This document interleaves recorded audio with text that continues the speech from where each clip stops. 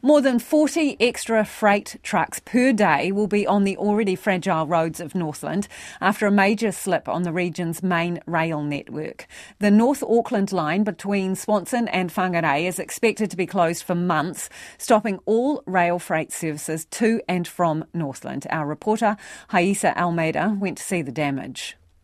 The slip brought down about 35,000 cubic metres of debris to the section of the line between Helensville and Wellsford, nearly 3 times as big as a rugby field. The North Auckland line between Swanson and Whangarei is one of the main routes for dairy products and cement to the rest of the country. KiwiRail Chief Operations Officer Siva Sivapakian says fixing the line might take up to 3 months, weather dependent.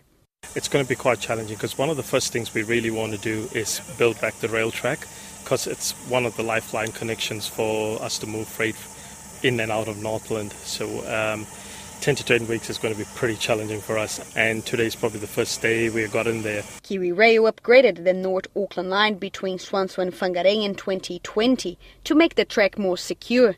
Siva Sivapakian says with the slips, the project will now have to start again from scratch. At the moment, we haven't been moving a hell of a lot because the line has been upgraded, and we started our first train on the 27th of January.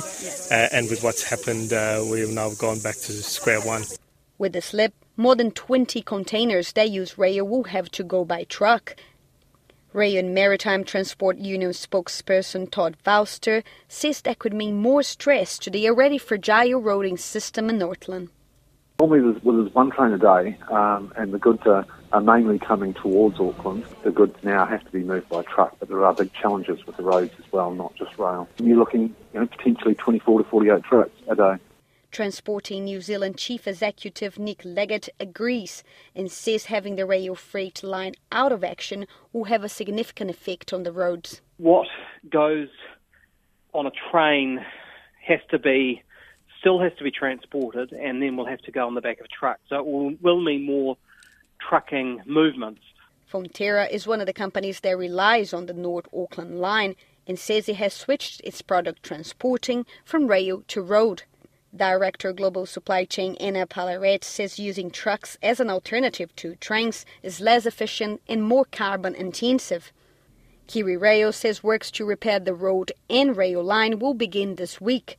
It will include building a temporary earth bund to make the site safe before beginning to remove the slip.